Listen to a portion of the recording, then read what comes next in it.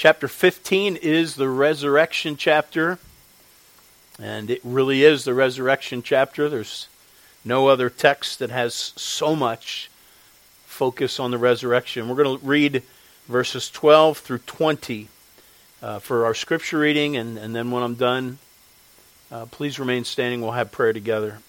1 Corinthians 15, beginning of verse 20, Paul says, "Now, if Christ be preached that he rose from the dead, how say some among you that there is no resurrection of the dead? But if there be no resurrection of the dead, then is Christ not risen? And if Christ be not risen, then is our preaching vain, and your faith is also vain. Yea, and we are found false witnesses of God, because we have testified that he raised up Christ, whom he raised not up, if so be that the dead rise not. For if the dead rise not, then is not Christ raised. And if Christ be not raised, your faith is vain, ye are yet in your sins. Then they also, which are fallen asleep in Christ, are perished.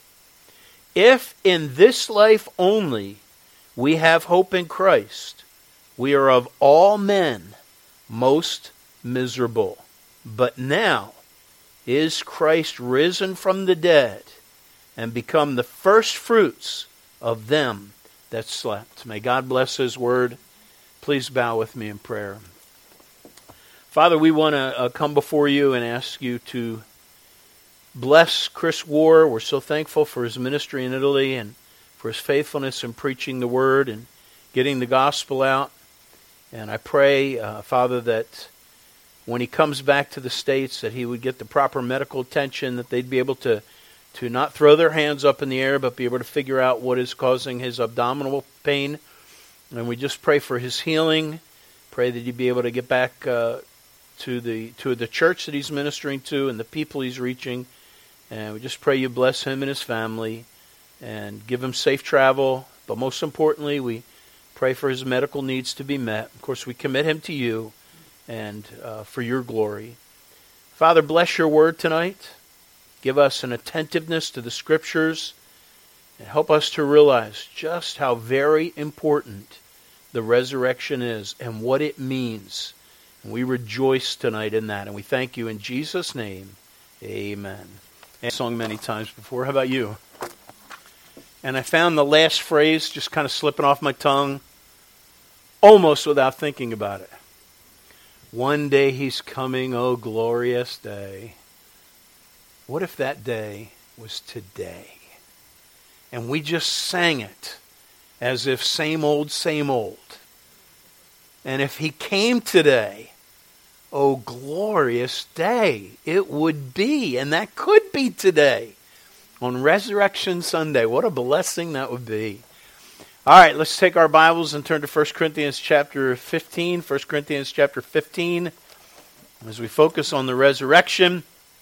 And why is the resurrection such a big deal? That's the title of the message. What's the big deal about the resurrection? And I submit to you folks, it is a big deal. It is a very big deal. And Paul boils it down. The whole chapter is about the resurrection. Of course, in the beginning he opens up explaining what the gospel is. Death, burial, and resurrection of Christ for our sins. That is the good news. And that is the gospel that he preached. That is the gospel that they received. That is the gospel that saves us. And then he goes on and talks about different aspects of the resurrection. And then he talks about the implications of how important it is. There's some people that didn't believe, people that don't believe in a resurrection. They don't believe that Jesus rose from the dead. And in verse 12 he picks up, he says, "Now if Christ be preached that he rose from the dead, how say some among you that there is no resurrection of the dead?" Then he really hit this hard, that if you are right and there's no resurrection, he made no mistakes about it. He just threw everything in one basket and he says, if there's no resurrection, your faith is in vain, our preaching is in vain, you are yet in your sins. And then he culminates it in verse 15 with this statement. He said, if in this life only we have hope in Christ. In other words, he really didn't rise from the dead. He came to this earth, lived the life that he lived, said the things that he said, and then he died. But he did not rise from the dead. And so our hope for Christ, all the hope of the disciples, the apostles that followed him, it was all maybe good while it lasted. You know, you want to go the route that, well, Jesus was a great teacher, and he made some great, he set a great example, and his words are very helpful to people in this life. But if he didn't rise from the dead, everything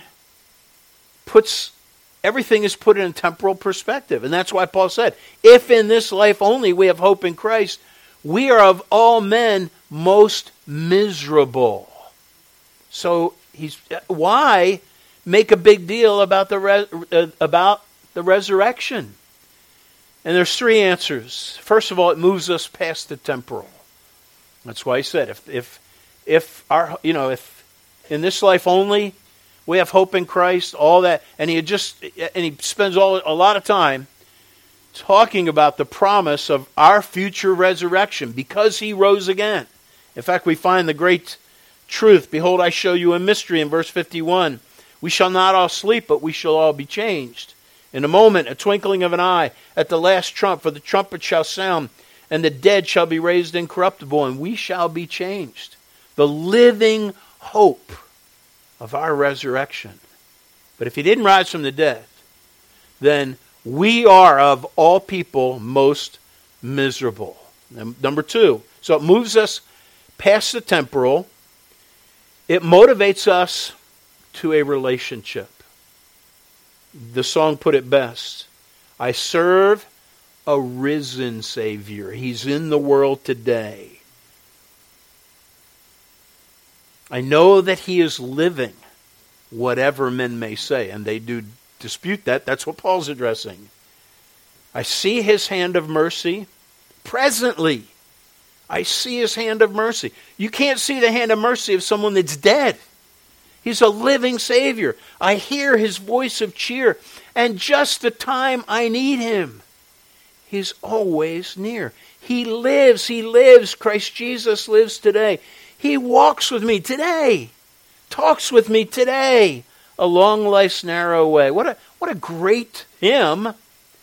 But what a more important truth that you and I have a relationship with a living Savior. And then thirdly, it means all that we are doing really is for him. If he's dead, and we're just like the liberals, I'll mention this in a minute, the liberals' interpretation was that Jesus, lived a good example and is a good moral pattern for us to follow, and that's it. I'll read that in a minute. But if that's the case, and he's not alive, then what are we doing? What are we doing? We're just maybe gleaning inspiration from a person that was once alive, maybe in the same way that people would quote Confucius or Longfellow or something. But folks, we serve and we walk with a living Savior. So let's jump in, 1 Corinthians chapter 15 and verse 9. The resurrection, what is the big deal? Well, number one, it moves us past the temporal. 1 Corinthians 15:19, if in this life only we have hope in Christ, we are of all men most miserable. Verse 20, the first word, but. So that, what he just said, if in this life we have hope in Christ, we are all of all men most miserable, but now is Christ risen from the dead. So we don't just have hope in this life. I want to read to you from a book that I've actually been listening to, and it was a book that came out in 1923 called Christianity and Liberalism by J. Gresham Machen. He makes a very important statement about the importance of the resurrection, but I want you to listen carefully to what he says.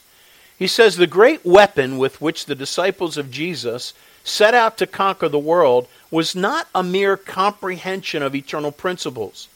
It was a historical message, an account of something that had recently happened. It was the message, He is risen.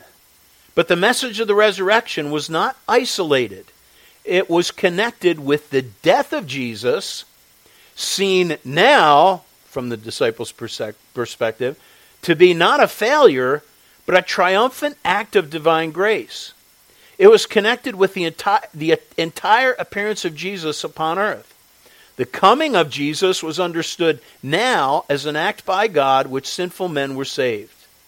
He goes on, he says, the primitive church was concerned not merely with what Jesus had said, but also and primarily with what Jesus had done. Something happened in the life of Jesus that would forever change these followers. And it had recently been done. The world was to be redeemed through the proclamation of an event. And with the event went the meaning of the event. And setting forth of the event with the meaning of the event was doctrine. Now listen to this clarification. He says, so the event, the meaning of the event, and the event itself. He says these two elements are always combined in the Christian message. The narration of the facts is history. That narration of the facts with the meaning of the facts is doctrine. And he quotes, to give you an example. Suffered under Pontius Pilate, was crucified, dead, and buried. That's history. He loved me and gave himself for me. That is doctrine. I love that distinction. You get that? You know, the creed that is repeated down through history. He suffered under Pontius Pilate, was crucified, dead, and buried. That's a historical fact. The fact that it's been professed and embraced and recited for centuries is history. That's a historical fact. But the fact that he loved me and gave himself for me, that's doctrine. He said such was the Christianity of the primitive church. Then a man commenting on that book, he said how J. Gresham Machen compared and contrasts historical biblical Christianity with the theological liberalism of his day. Liberals of his time, just as liberals today, liked Christian ideas in a rather shallow fashion, but rejected their biblical foundation of belief. Then as now, the liberal view of Jesus is merely the way shower, not the way, the truth, and the life. And that is true. The earthly with Jesus was something we could model our life after, but he's not actually alive right now. So Jesus was a great prophet. He was a great person. We can learn things from him, and based on whatever was accurately left, we can follow his example. That's their version of Jesus. Our version of Jesus is, he's alive. He's alive today. Made me think as I was thinking of that. You know that popular saying, WWJD, what would Jesus do? Really we should be concerned with WDJW. I'm throwing the letters around. So instead of what would Jesus do, it's what does Jesus want right now? Because really, folks, he's alive. And it's, and by the way, I'm not condemning the WWJD and all that great, book that came from. I'm not condemning that. But, that goes back to, okay, Jesus lived his life. And now, if he was in my situation now, what would he do? That's a good thing. But I like better, because of the idea that he is alive, what would he want me to do right now? That's the idea. And Paul wrote this in Colossians 1:27. Speaking of Christ, he said, to whom God would make known what is the riches of the glory of this mystery among the Gentiles. What is the riches of the glory of this mystery among the Gentiles that God is going to make known? He answers, Christ in you, the hope of glory. Christ in you, Christ in me. Paul wrote to the Corinthians, he said, We are living epistles, known and read of all men. You and I are the best advertisement for Christianity in that we can show that we walk with a person. We have a relationship with Jesus Christ. You know, I love what Spurgeon said he said to a group of preachers, he said, we've all heard the story of the man who preached so well and lived so badly that when he was in the pulpit, everybody said he ought never to come out again. And when he was out of the pulpit, everyone declared that he ought never to enter it again. So he's a great preacher. When he got in the pulpit, you know, he was effective. So he should never leave the pulpit. But when he got out of the pulpit and they saw his life, they said, don't ever go back. And Spurgeon goes on. He says, we do not trust those persons who have two faces, nor will men believe in those whose verbal testimonies are contradictory. As actions speak louder than words, so an ill life will effectually drown the voice of the most eloquent ministry.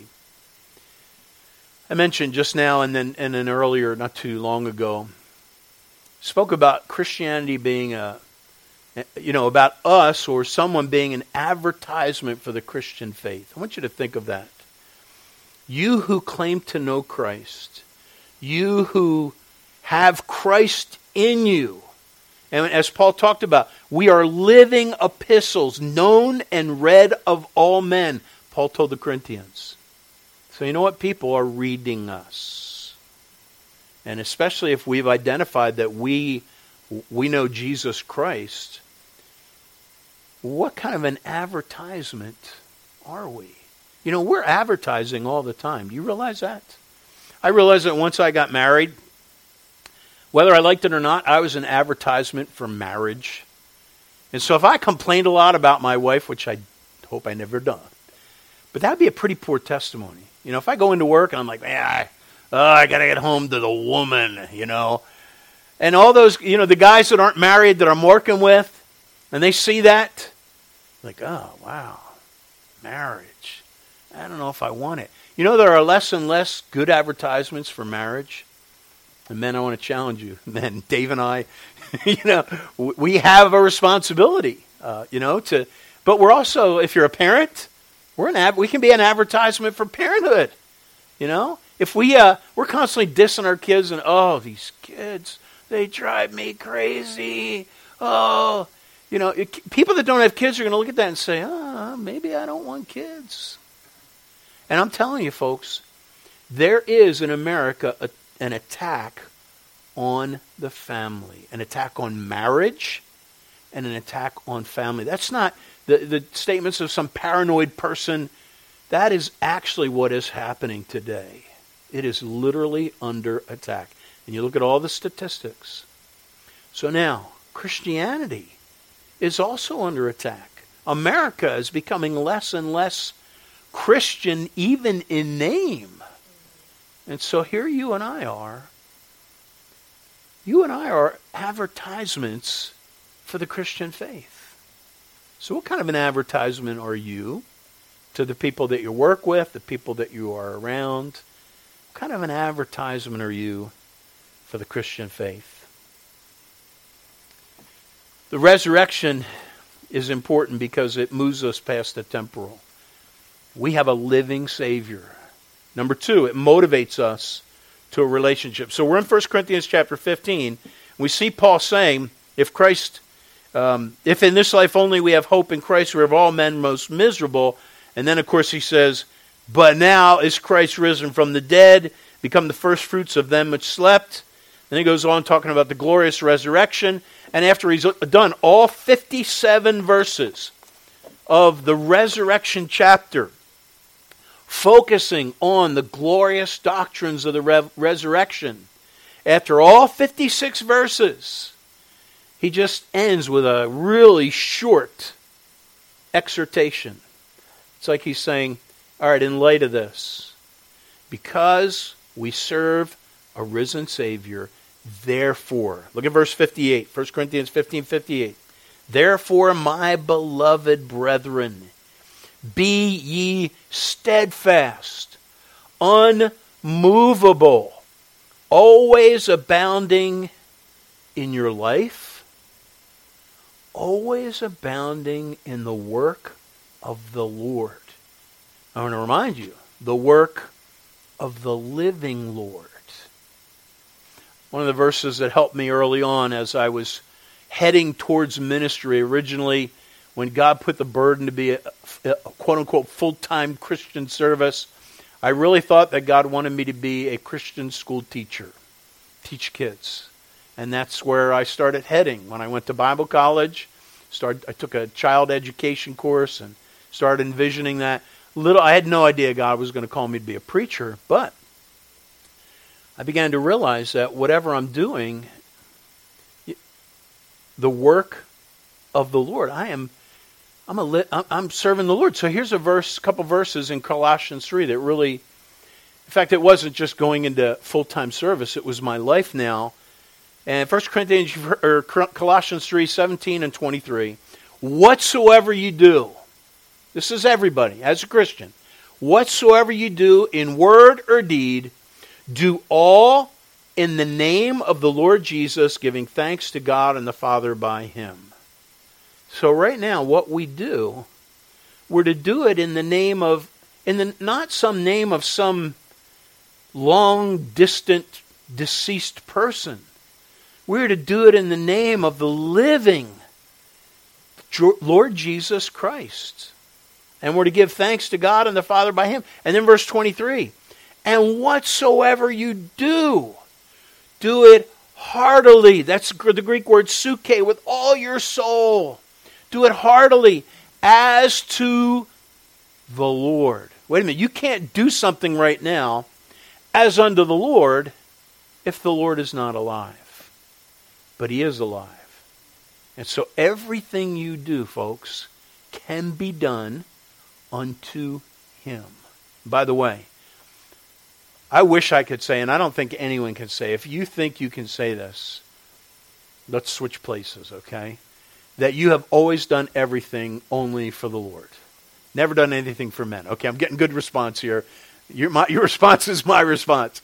I have done things at times, maybe not initially realizing it, but I've ended up realizing that I did this for someone else, or that I did this for my own motives or whatever. And it always backfired, But whatsoever we do, our challenge is, whatsoever we do it as unto the Lord, not unto men. And do it heartily as unto the Lord. Everything that you and I do for Christ, it's always worth it. Everything. So Matthew 25, Jesus shares this teaching, and there's a phrase that preachers have hooked onto over the years that I think they're legitimate in saying this, that this parable, the Lord of this person that's involved, at the end, when he does right, his Lord says, well done, thou good and faithful servant. Thou hast been faithful over a few things, I'll make thee ruler over many. Enter thou into the joy of the Lord. That phrase, well done, thou good and faithful servant. There's many believe that's what Jesus is going to say to those that have served Him. Those that have served Him faithfully, not perfectly, but faithfully. Those that did what they did as unto the Lord and not unto men, that they're going to hear that. And think of that. When you live for someone, you want to be a blessing to someone, and you hear their commendation. Kids should want to please their parents, especially early on, right? And I've always been mindful how important praise and affirmation is to our kids. Because I find that Satan wants me to focus on all the little picayune things that aren't right. And I see a lot of parents do that. You've probably seen the same thing. It's so easy to, and not even realize it. And I think a lot of parents that are just constantly criticizing, it's so important. Kids need to hear that you did a great job. You really did a great job. Folks, someday we should want to hear that. We should want to hear, well done, thou good. Now, if it weren't for the blood of Christ, if it weren't for what Jesus did on the cross, none of us are hearing that. Because we're not clothed in the righteousness of Christ. He's seeing our ugly stained garments, and he's looking at us and saying, whoo, you are a mess. But because Christ died, and you and I are washed in the blood of Christ, and we're robed with his righteousness, you and I can be faithful, can live for him. That's why Paul said to Timothy, endure hardness as a good soldier of Jesus Christ. And he says, no man that warreth entangleth himself with the affairs of this life. Why? That he may please him that hath called him to be a soldier. There's nothing wrong with wanting to please God. We should want to do that, especially the fact that he is living. Here's a statement I've been quoting a lot, the whole concept of loving ideas more than the God whom they represent and the people they are meant to free. That's a quote that I've shared even recently. And it's really captivated me about how important it is for me to not lose sight of my relationship with Jesus Christ. Again, loving there's a danger's afloat when we love the ideas more than the God whom they represent and the people they are meant to free. It reminded me of a story I shared years ago in the context of preaching on marriage. And I think this is a fictitious story, but communicates what happens a lot. Barb and Bob. Barb was a beauty queen who caught the eye of Bob, a talented athlete. It was love at first sight, romance at its best. Bob took great pride in his home and in his marriage, and so did Barb. Both of them worked tirelessly on doing what was expected. She did what every good wife would do, and he did what every good husband would do. And they found over the years that as they focused him on being a good husband and doing all the things that good husbands do, and her being a good wife and doing all the things that a good wife would do, they realized that over time they began to shift from a vibrant relationship with one another to a complacent involvement with the institution of marriage and the organization called home. Wow. Now, let's bring this into our spiritual lives. How easy is it for us to begin with a vibrant relationship with Jesus Christ and over time see it move into a complacent involvement with the institution of religion and an organization called church? Just as any couple can find their intimacy waning, I want to ask you something. Is your Christianity a vibrant relationship with the person of Jesus Christ, or has it become a cold, dead orthodoxy? We don't want that. We are saved to serve a living Savior. But if the idea is, if it's so easy, in fact, what did John say in the letter, Jesus in the letter to the churches, the one church? You have left your first love. Now, they were very diligent on certain things and externals, but they left their first love. Loving ideas more than the God they represent and the people they are meant to serve. Finally, it means, verse 58, it means that all we're doing really is for Him. The resurrection means that what we do, and that's why Paul closes this 57 verses focusing on the resurrection. And he says, therefore, in other words, because of all this, therefore, my beloved brethren, be steadfast, unmovable, always abounding in the work of the Lord. And then you remember this last phrase. For as much as you know, and I've told you that for many years, because of the Old English, it really sounded like he was saying, if you stumble over the wording and don't look into it a little, sometimes the Old English, you need to look into it. And for as much as you know, when I say that, I'm thinking, hey, for all I know. Did you ever say that? And that's the way I interpreted it. That's why I kind of came across. That's why for years I never preached on this verse. Can you imagine your pastor saying, hey, serve the Lord. hey, for all we know, it's worth it. Because that's what I thought it was saying. It seemed to be saying that. And then I studied it further, and it's just the opposite. Again, that English, the idea is for as much without a shadow of a doubt, you know that your labor is not in vain in Him. That's what Paul's saying. Our labor is not in vain. In fact, that's why therefore, because of the resurrection, because we have a future home, our hope is in heaven, we are serving a living Savior. Because of that, we can be steadfast and unmovable and always abounding in the work of the Lord in this life, which is the biggest challenge. Be steadfast means walk by faith. Be unmovable means walk by faith. Always abounding in the work of the Lord means walk by faith. Someday we're not going to have to walk by faith because we're going to see Him as He is. But that's why Paul would say, because you know without a shadow of a doubt, your labor's not in vain in the Lord. Now, if He was dead, it'd be vain. But He's not dead. He is alive. I want to close with two things real quickly. This morning, from the pulpit, I said, and you have to understand what a big deal this is, and I'll give you a little background. Came to the pulpit, and I said, Happy Easter. And at least from my perspective, I felt like there was dead silence. Let me tell you why. Years ago, I understood the history of Easter has pagan roots. And so I think I remember even saying from the pulpit, we want to emphasize it's Resurrection Sunday.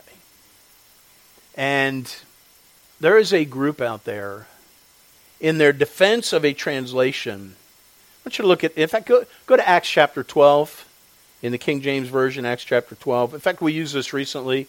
This is a couple Wednesdays ago, did a devotional called Surprised by the Truth. God surprises us. And He did then. Here's the background. Acts chapter 12. In fact, Acts chapter 12. Let's go there real quickly. Acts chapter 12, beginning of verse 1. Now about that time, Herod the king stretched forth his hand to vex certain of the church.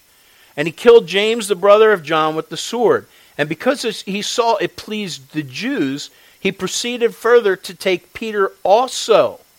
Then were the days of unleavened bread. And when he had apprehended him, he had put him in prison and delivered him to 4 quaternions of soldiers to keep him, intending after Easter to bring him forth to the people.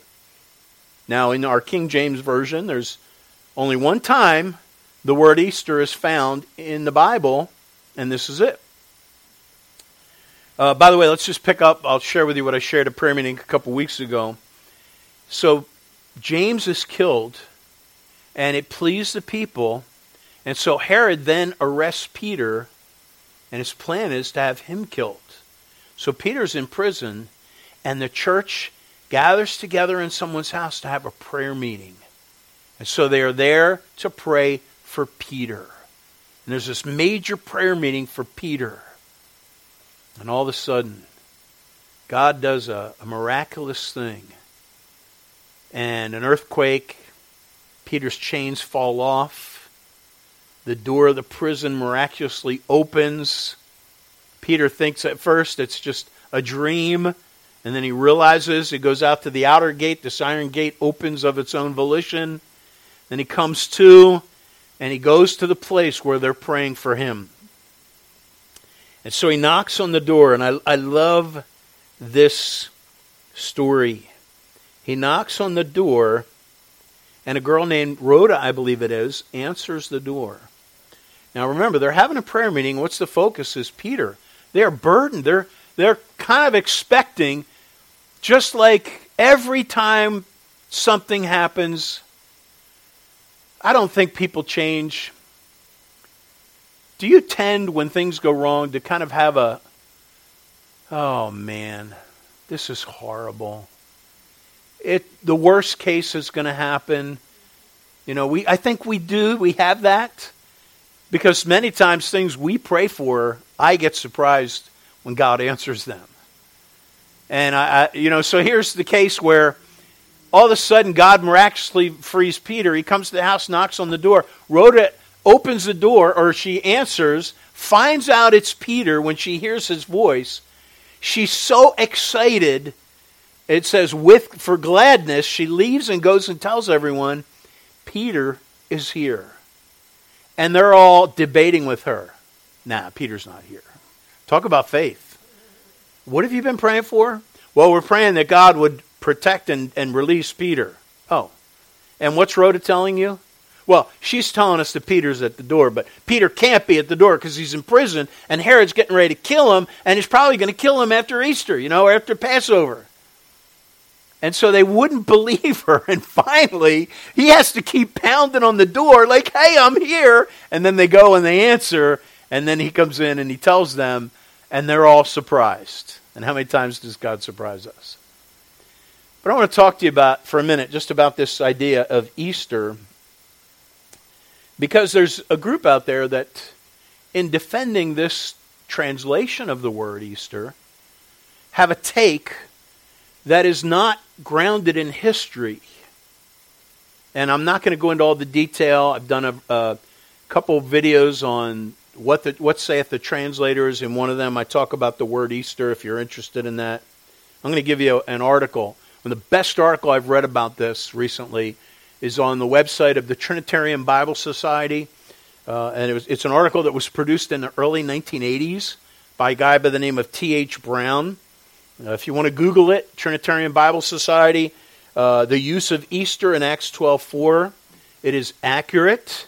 It gives the history, and it shows that the word Pascha, which is 27, 29 times used in the New Testament, Wycliffe, when he came to that word, just brought the word into the English and translated it Pascha. Then when Tyndale translated it at that time, and that was Passover.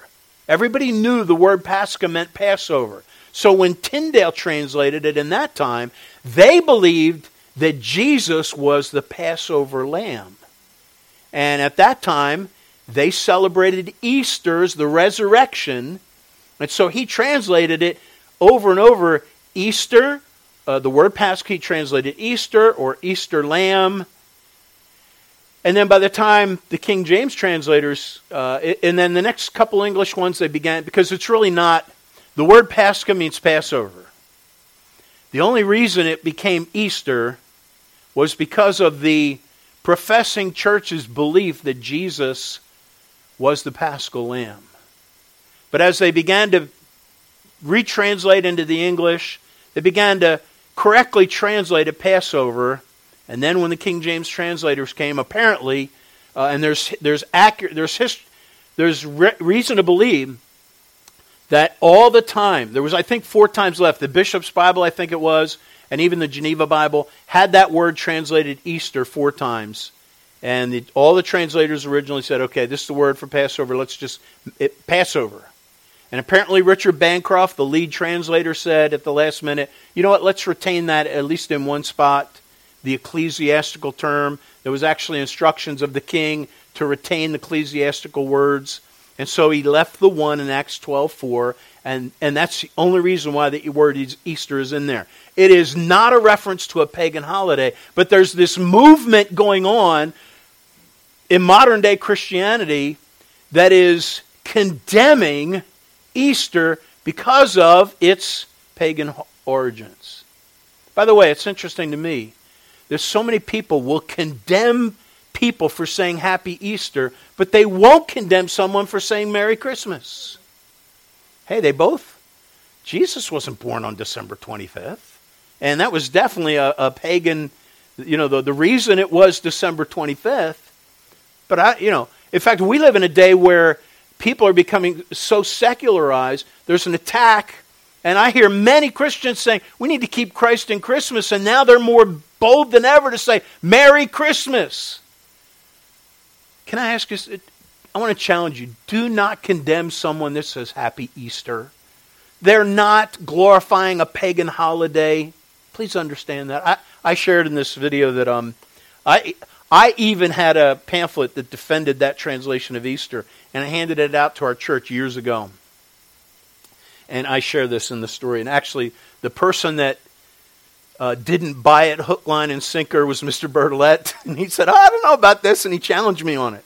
And I remember at the time, I was like, what are you talking about, You don't love the King James Version? But thankfully, I praise God that for people that disagree with me, and he had a good argument the more I studied it, and then I understood and I learned the reason where the word Easter came from and what it meant. Anyway, I say this. It goes back to this quote. When you come to love the ideas more than the God whom they represent and the people they are meant to free. If you and I are jumping down people's throats for saying, Happy Easter, have we lost sight of the fact that we're serving a living Savior? As we close, our focus in serving a risen Savior compared to a cold, dead orthodoxy is where our focus is. I remind you, I've shared this maybe twice before in the past, but it's such an important study. And it was related in a magazine article, World Magazine, many years ago. I believe it was a small article called Me, Myself, and I. Susan Olasky, she wrote this. She was relating about a study that was done at the University of Texas. A professor named James Pennebaker. And he writes in the Harvard Business Review that there was a computer program they came up with some years ago that would analyze people's words in a text into function words. Pronouns, articles, conjunction. This was before the whole fiasco about pronouns. And nouns, verbs, adjectives, and adverbs, they convey meaning. And so this program analyzes someone's text to assess their mental state, I guess. And so they analyzed 400,000 texts from college students, from their essays, their text messages, their transcripts, chat room conversations. I mean, this is a pretty massive study. And then they studied and put these things in the algorithm, and then they followed the people's lives. And they followed, just not in an invasive way necessarily, but just, okay, who are the kids that ended up being happy and well-adjusted, and who are the kids that really struggled with depression, and some of them would even take their life? And he writes this, again, Professor Pennebaker. He said, some of our findings were surprising. When we analyzed the words written by people who committed suicide versus writings by those who didn't, we thought, so they went into it thinking, I'll bet that people that end up being depressed and take their life, that they probably have a lot more darker thoughts, darker things. It's much more darker and negative in the contents of their words. But they didn't find that. But you know what they did find?